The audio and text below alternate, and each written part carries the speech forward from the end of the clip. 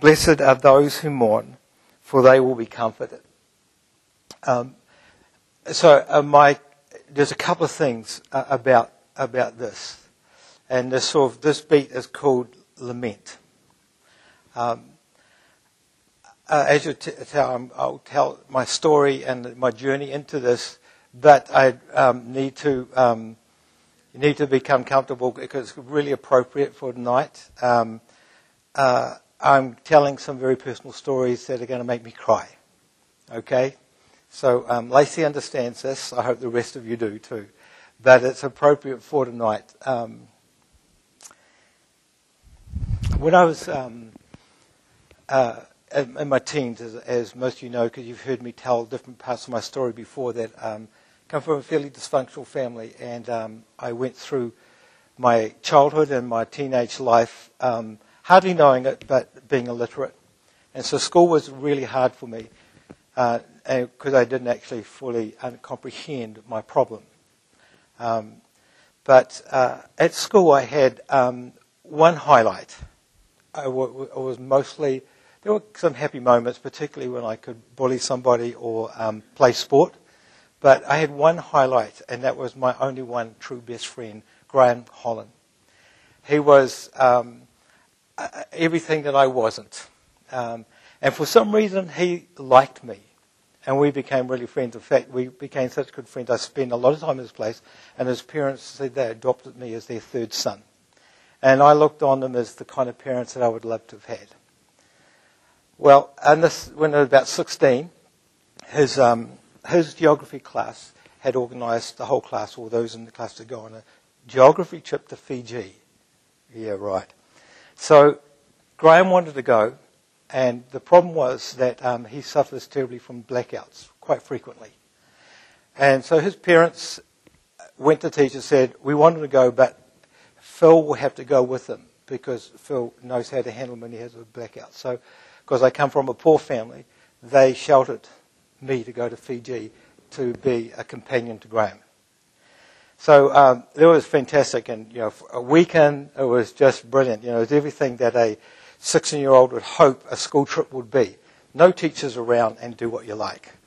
So we ended up going to an island called Beachcomber Island, which was out off Lautoka. I don't know, there used to be a TV program called Beachcomber. This is the island that the TV program was made from, on this island. It was great. Everything that teenagers would want on an island, in terms of having fun and being naughty. We got pretty tired for a reason of caring for somebody in this particular night who got coral poisoning and needed to be tended until the boat could come the next morning at 6 o'clock to pick him up and take him back to the main line.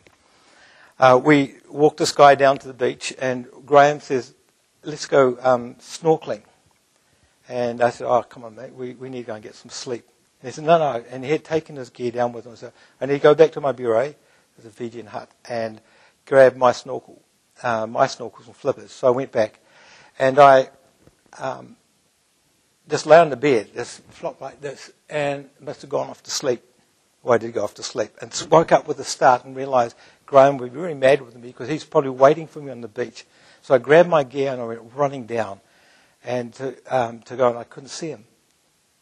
And I thought, oh, he's gone out without me. So I put my gear on and I go out to the reef where the reef is, which wasn't far from shore. And as I was going along there, I saw Graham floating in the water. Went down and grabbed him and brought him up, and he was lifeless. And I pulled him up onto the beach, went back to the beach and realised that he wasn't moving. And as I turned him over and just saw the blueness in his face, I realised he had drowned. Just then, a doctor from Australia came running down and said, stand back, I'm a doctor. And another nurse, a nurse from New Zealand, came up and helped him. And I remember moving away from the body and sitting up the beach just a little way. And I can remember picking up the sand, pouring it through my hand, and saying, Graham, you're dead. I'm not going to let your death affect me. And I got up and I walked back to the bureau where we're staying. Of course, everyone else in the trip and the team of the group that had gone were all coming around saying, how are you, how are you? I'm fine, I'm fine, I'm fine. We go back to New Zealand, and I don't remember much about flying back. I don't remember anything about what led up, as things led up to the funeral. I do have a recollection I was actually one of the pallbearers, but I don't remember much at all. The photos that we had taken got developed, and my mum said, oh, you need to go around and see the Hollands. They would love to see these photos. And my heart the pain in me was just incredible. And I said, I can't do that. And she said that you've got to. They've been ringing. They want to see you. So I took the photos around, and we sat there, and Mum and Dad were sitting there just crying. So I looked at the photos. I couldn't stand it. I looked away. I couldn't look at them. I didn't want to see that. I didn't want to feel it. It was just so painful to see them cry like this. As we're leaving, Mrs. Holland said to me, Phil, we've just lost one son. Please come around. We don't want to lose another one. I never saw them again. Never went back to see them. I haven't seen them since. Even though in my later life I've tried to find them and to go and apologize to them, but I couldn't go because deep down I didn't even tell myself that. I blamed myself for his death because I was sheltered by them to go on this trip to stop him from doing things like this. He had a blackout when he was in the water. That's why he drowned. And I was meant to stop that. So I closed it off. C.S. Lewis said this, no one ever told me that grief feels like fear. I'm not afraid, but the sensation is like being afraid. He wrote this in his book after his wife had died from cancer. And his dealing with grief and trying to work out what grief is. I know for me, as I journeyed through my best friend dying and in closing off, I realized that the feelings, the emotions were so unbearable. That when you have unbearable feelings, when you're feeling afraid, you either go into a flight mode, you go into a fight mode, or you go numb. You turn the dial of emotions right down. And that's what essentially depression is. And I think without knowing it, I went into a state of deep depression. And I turned the dial down. And at that same time, as I went through a series of events, my relationship with my parents got worse. My behaviour at school got worse until I was expelled. I was informed by the headmaster as I was booted out of the school that I wasn't going to make it in the world because the world eats people like me because I'm dumb. And so that kind of launched me into my adult life, alone, friendless, and afraid. But none of this I knew. None of this I was consciously aware of. When I came to faith about 21, I had an encounter of meeting Jesus and being healed in my life and having hope again in my life. We started a halfway house where we took on teenage boys that were in trouble and foster homes wouldn't take them. I realized as I was doing this that as much as I wanted to love these boys, I couldn't love them. I couldn't reach out to them. I couldn't embrace them. And I remember feeling really guilty about this, and I remember feeling really a bad person because Jesus had saved me. Jesus had loved me. God had embraced me and told me that he loves me, accepts me just as I am. All the crap that I was living, that was in my life, he embraced me. And yet I couldn't do it for these guys. So I remember one night being in my bedroom just so frustrated with myself and so angry at myself, I just literally threw myself on the floor and just moaned and groaned and just cried out to God and said, why can't I love these guys?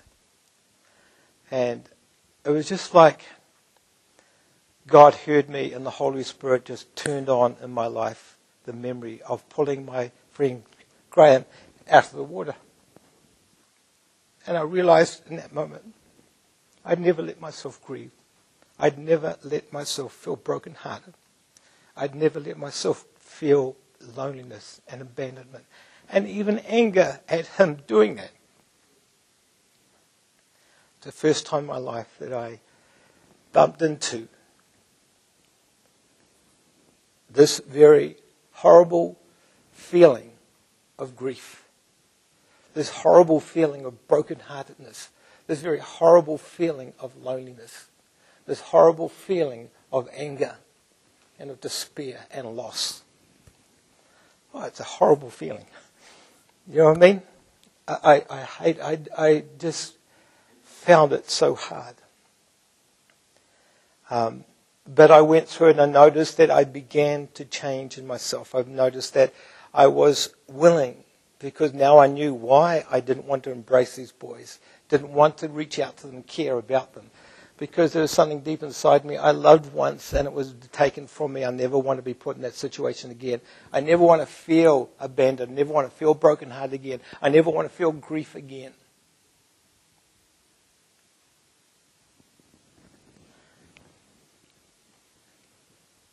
I remember this feeling of, sort of this powerful feeling of that felt like fear. When we had our first son just a few weeks in, and Michelle handed Joel to me and said, I need to go and sleep. Will you just mind Joel? And I remember looking down at Joel and seeing him in my arms and thinking, I'm only 26-year-old. What am I doing with a son? I can't be a father. I have no idea how to be a father. And I just petrified, and the same feeling of deep fear was gripping me, and kind of knew a little bit about, when I'm feeling this, I need to start to try and make friends with it. And so just a thought came to me that this is my time. It's now. And I had to come to grips with this. Stop avoiding these horrible feelings and be present. As at 27, I was holding in my arms our second child.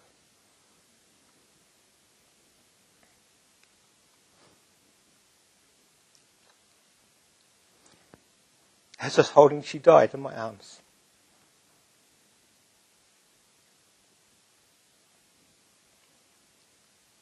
But I was glad that I had learned to be present when these feelings strike. I felt such pain, such grief. I wanted to go numb. I felt my heart had stopped as Jessica's heart stopped.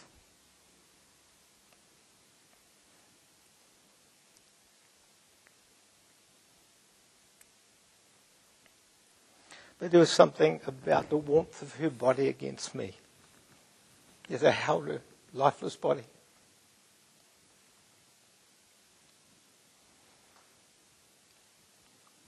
This is what we meant to do in this moment.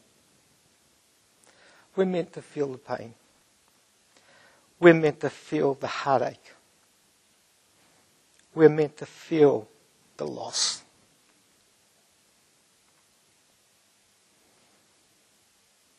And it was my first step into understanding this part of being human.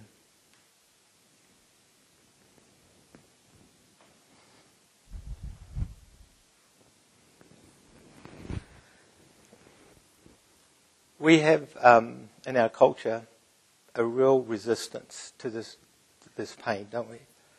And for a guy, particularly my generation, I'm not sure for your generation, I hope for the generation most of you here, I hope for my sons that we tried to do it differently, but I think our culture is still very much like this, particularly our European culture,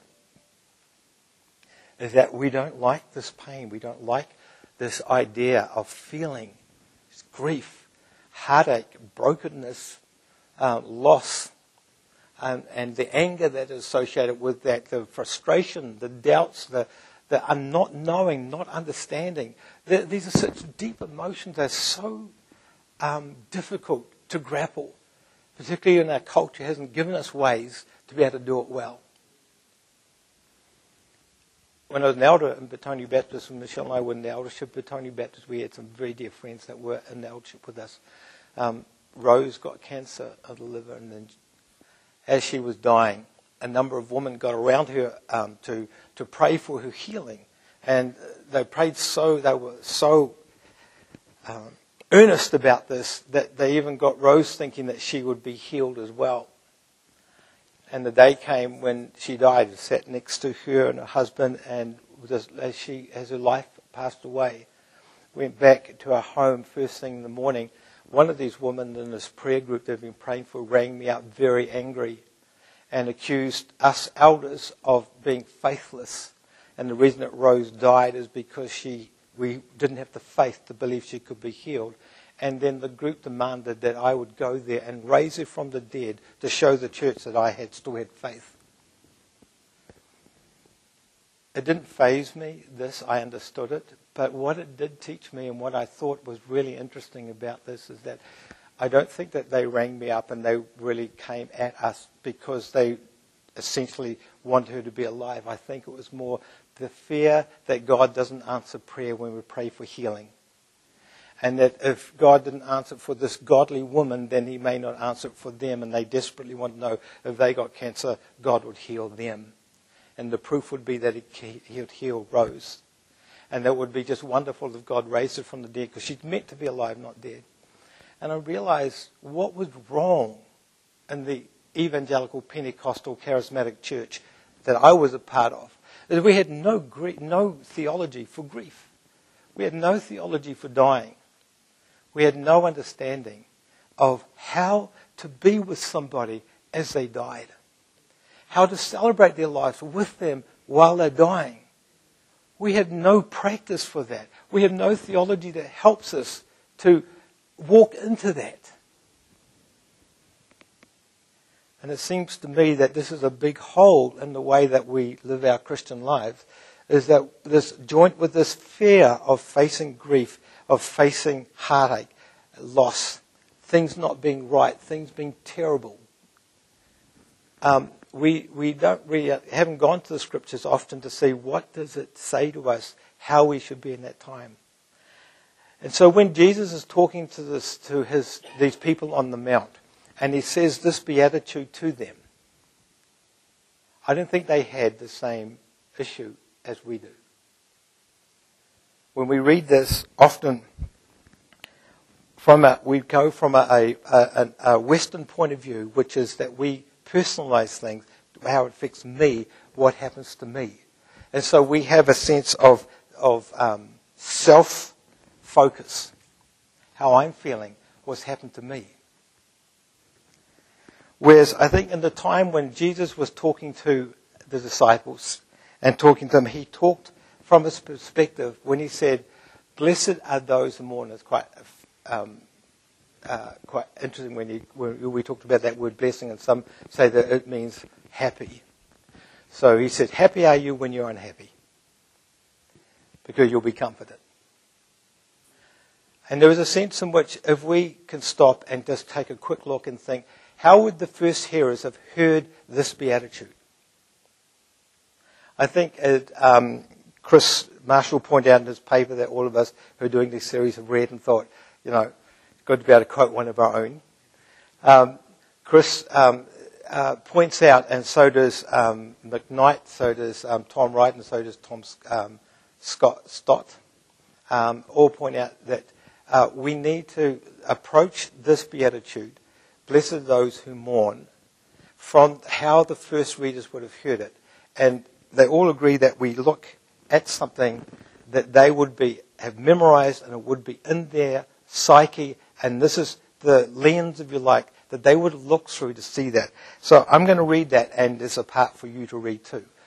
So when we come to the yellow parts, I want you to join in the reading and say those words. This is because when we start to talk about how the first readers would have read or heard Jesus say this, this is the kind of things that were their life, their experience. For centuries, this is what they carried. And Isaiah, the prophet who wrote to them just before they went in exile and prophesying to them what the journey was going to be like for them, which ended up being for the next 200 to 300 years. This is what he said: "The Spirit of the Sovereign Lord is upon me." And of course we all have now the hindsight of this. We know that this eventually was talking about the Messiah.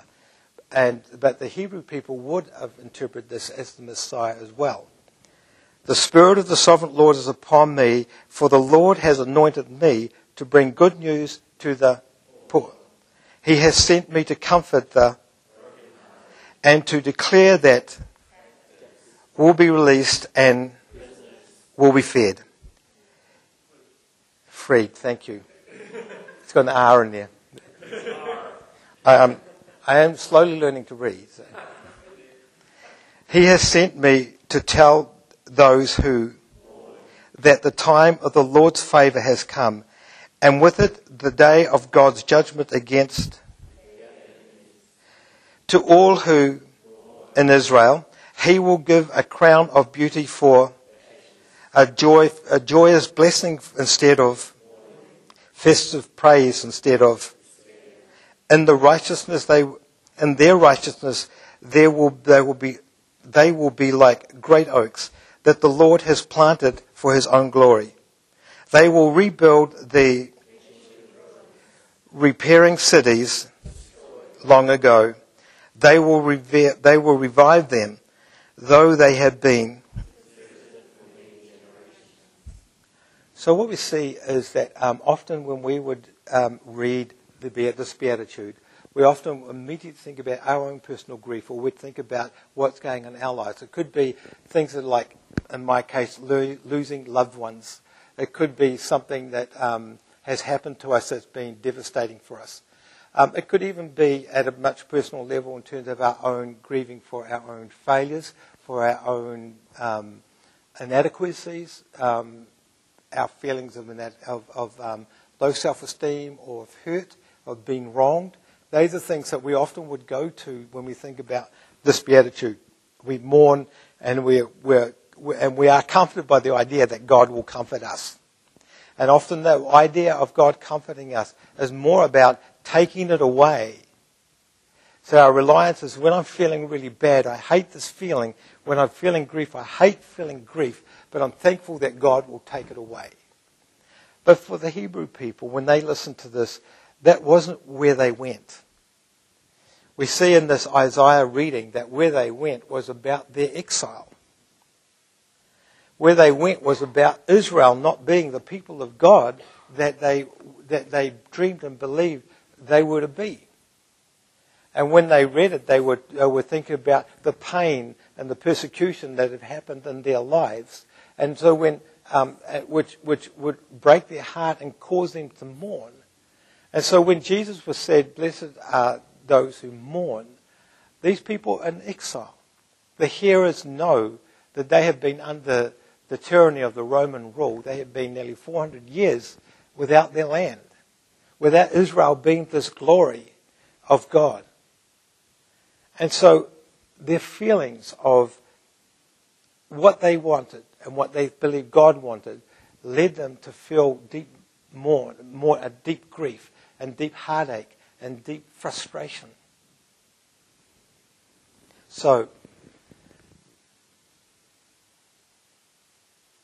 when they would hear these words of Jesus, I think, and what a number of the commentators that I've read on this said about this, is that their focus is what matters to God. What God is about, and them as being the people of God, what they are about. And there also would include a personal level about their own lives, about their own, if you like, righteousness or their own sinfulness, because they were a people that were still very much guided by the Torah, by the laws of God, and keeping them.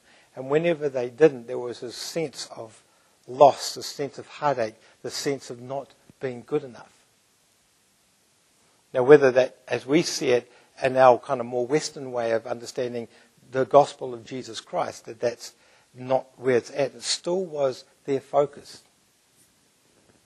And I think the thing that made this really potent for them is that it wasn't an individual response, it was a collective response. Now, when we read the Psalms, we see that the Psalms are kind of split up to three basic categories of Psalms. There's what they call the orientation. Thank you. I lost the word. There's Psalms of orientation, and that's essentially Psalms that kind of say, it knows we're uppers. God is great. God is loving. God created the world. God cares for all. God makes it rain. God feeds the hungry. There is a sense in which a Psalm of orientation says, this is how life is meant to be. Isn't it great? And then we have the Psalms of disorientation, where it all turns to custard, where it all goes, oh dear God, what's happened? Where are you, God? Why has this happened? Why is this? Why? And a lot of these Psalms were written when they were in exile. And so they feel this dead loss. But then the third kind of Psalms that are in is the Psalms of reorientation. Oh, I get it. Okay. So even though all this terrible stuff that's caused me so much grief, so much sorrow, that's broken my heart, that in it I've discovered that God is with us. That He is good. He is loving. He hears our prayers. And we wait for Him. And in His right time, He lifts us up and He puts our feet on the rock and He puts a new song in our hearts. Now, without lamentations, without lamenting, we never discover the reorientation. And at the point of reorientation is when we really do step into the depth of who God is and what life is about. For me, growing up in the early stages of my Christianity and moving through the years of my 20s and 30s, there was never any kind of talk about the place of grieving, mourning, or what we call lamenting. Because we're so focused on being happy, we're so focused on not having problems, we're so focused on God removing problems, that we haven't stopped to realize that there is a world out there that is full of grief. And so, for the Hebrew people, they were really aware all the time that the ideal, which our language is, the kingdom of God, wasn't there. For them it was Israel being in their homeland with a temple and with walls to protect them. They had lost all that and they grieved because that was their idea of what a city of God was like. And so they would mourn. And they had ways of doing this. I thought about doing this tonight, but I chickened out on it. They tore their clothes off. And they heap ashes on them. I was only going to do my T-shirt. And they heap ashes on their head, but I chickened out doing it. But that was a common thing when they would come together for a time of lamenting. They had a vehicle in which to do this. And it was in that collectiveness when they would do that, they would discover something about God that you would never discover about God if you did not lament. So it's probably on us to think about what's our tearing the clothes off. What is ours putting ashes on our body. So that we can help ourselves to move into this time of lament. What do we lament? Well, I've thought about this, just how what's the equivalent for me today that matches how the first listeners of this beatitude, what would be the thing that would possess me? What would be the thing that would fill my mind and imagination?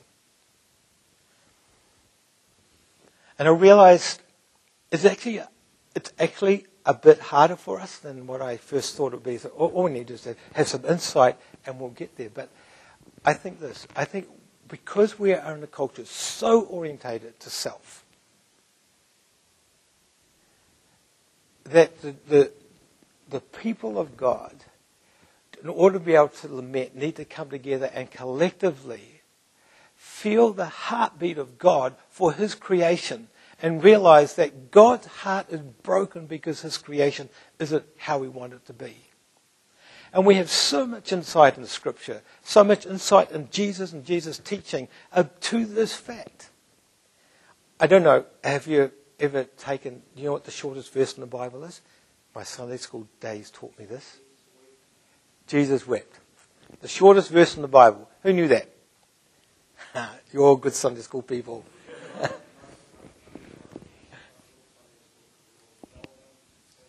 Did it? Good on you, Alan. Well, I don't know if you've stopped and considered that. Jesus wept and what was going on for him. And some scholars say that actually this was a regular occurrence. So there's 2 times in the Bible that we can see where it referenced to. One was when he went to his hometown and entering it, he wept because he knew as he walked in there that the people would not recognize him as being the Messiah that's come to save them and to bring the kingdom of God in their presence, that they may have all their desires that they wished for met. And he wept because he was grieved at the hardness of their hearts. He was grieved at the wickedness of the leaders that would kick him out of that town. And then when he looked over Jerusalem before he went in, before the what we call the Passion story, where he was betrayed, he wept for them because the kingdom of God was not going to come to them in the way that he wanted it to come to them.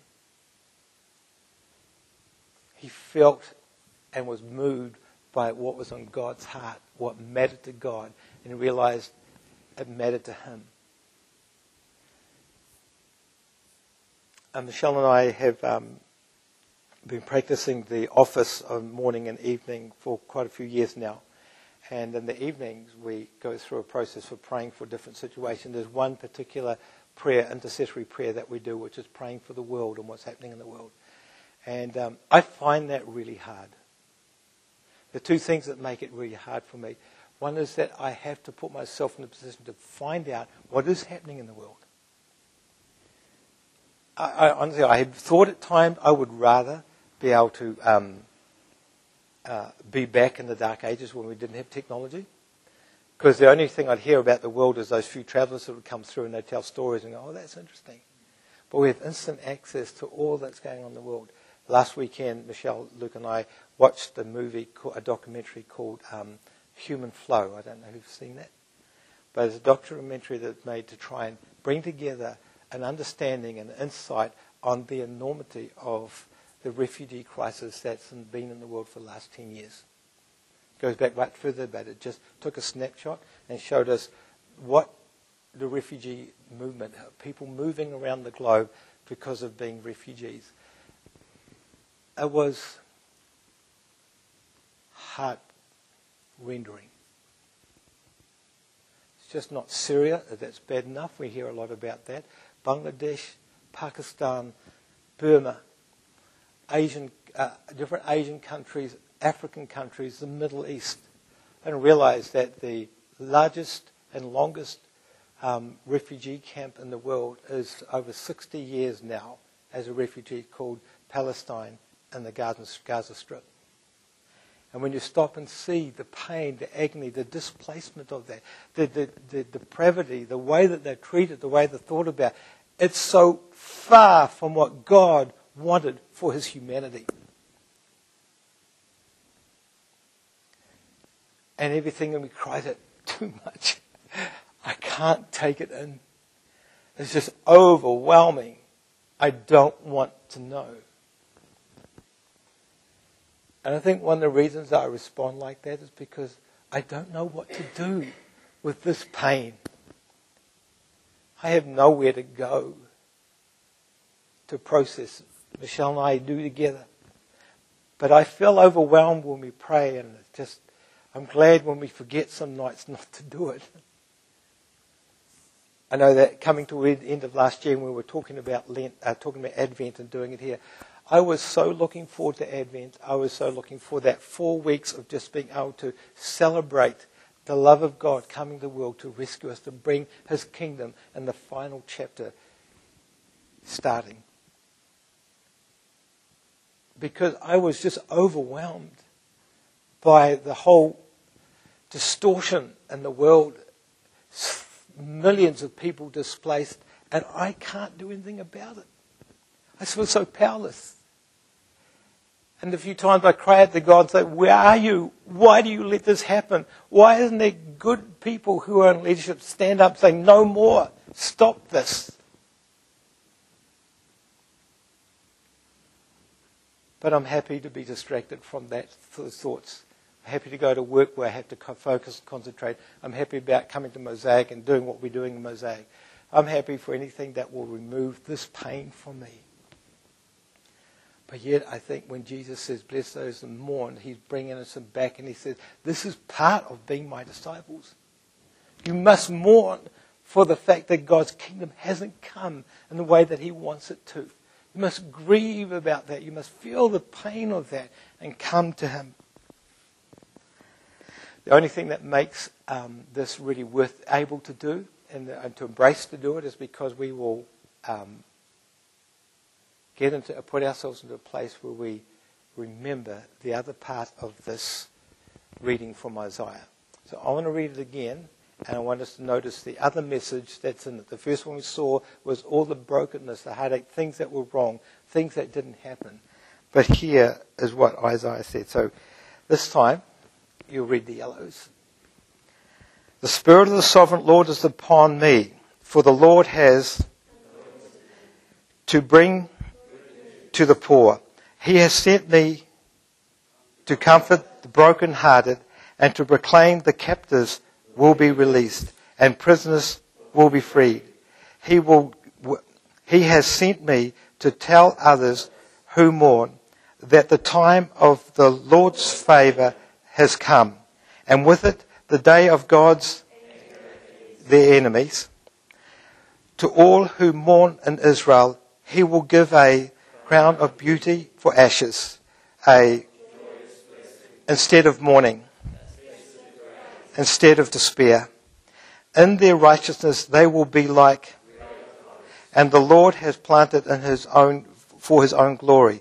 They will, the ancient ruins, cities destroyed long ago, they will, though they have been deserted for many generations. So the other part of Jesus is, blessed are those who mourn, they will be comforted.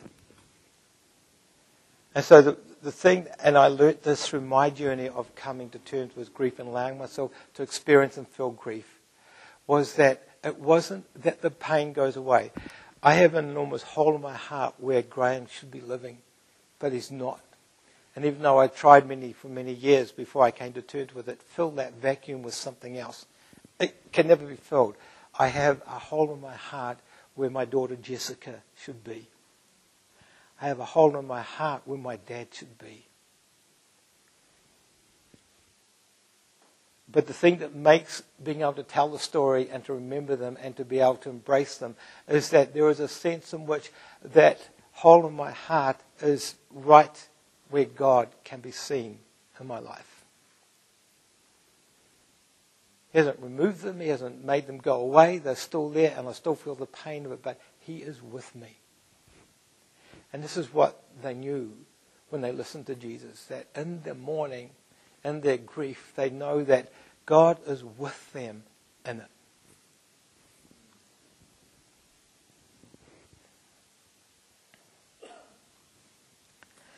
I want us to move into a time of being able to embrace the moment of lamenting as a community. Often what we do now is to stop and to have a discussion, reflect on some questions. I wanted to do a little bit different. I wanted to talk and share with you some of my journey and my insights that I've learned for myself about what lamenting means and what Jesus might have meant when he said, blessed are those who mourn. But I find that it's not something that I can or should do alone. In fact, this needs to be part of every community of faith life, that they will stop and they would lament the fact that God's kingdom hasn't come yet as he meant to, even though it has begun.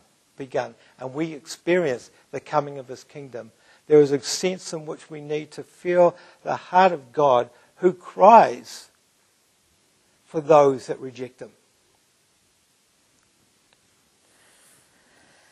If you are mourning, you have the opportunity to worship in the most powerful way possible. Lamentations. This worship is done in order to have God remove the pain. It simply recognizes that God stands in the midst, in that moment with us. Lamentation elevates God to the presence, in the presence of our enemies.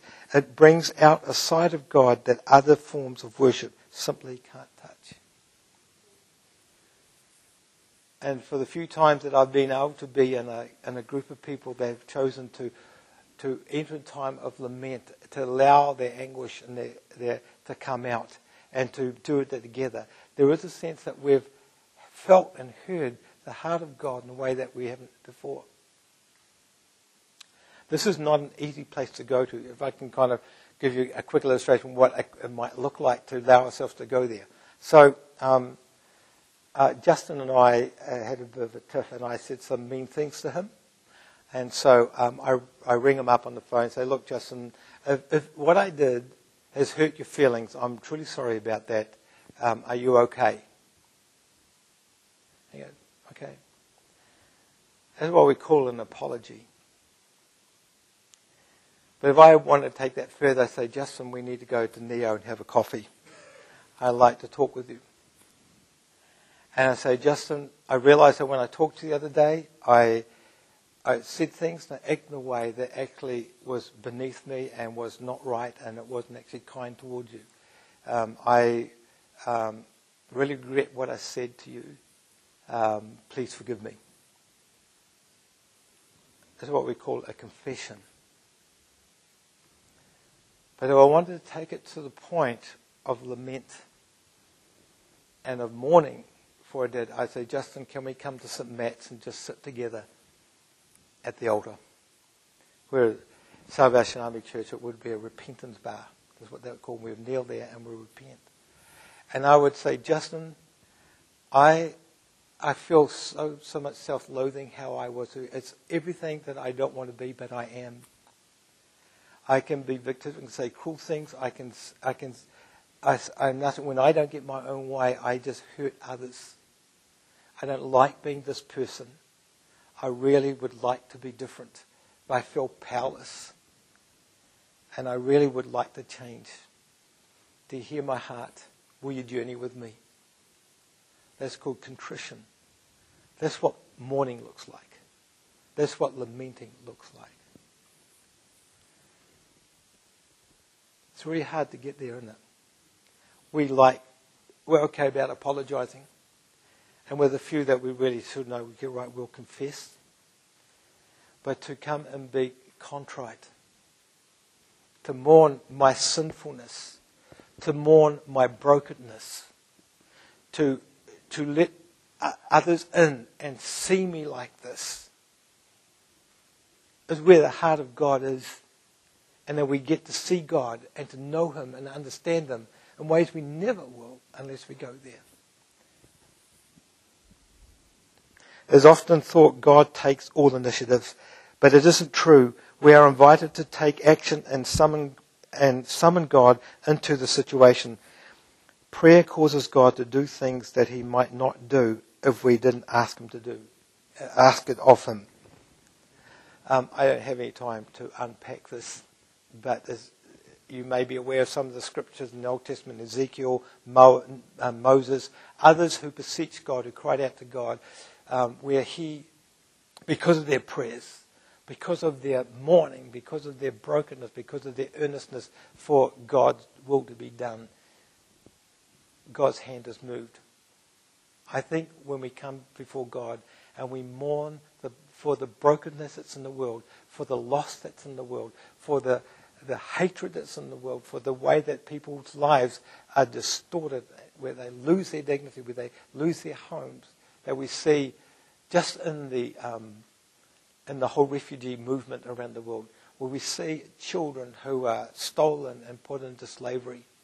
Just so many areas of life that are broken, and we need to enter into them. So blessed are those who mourn,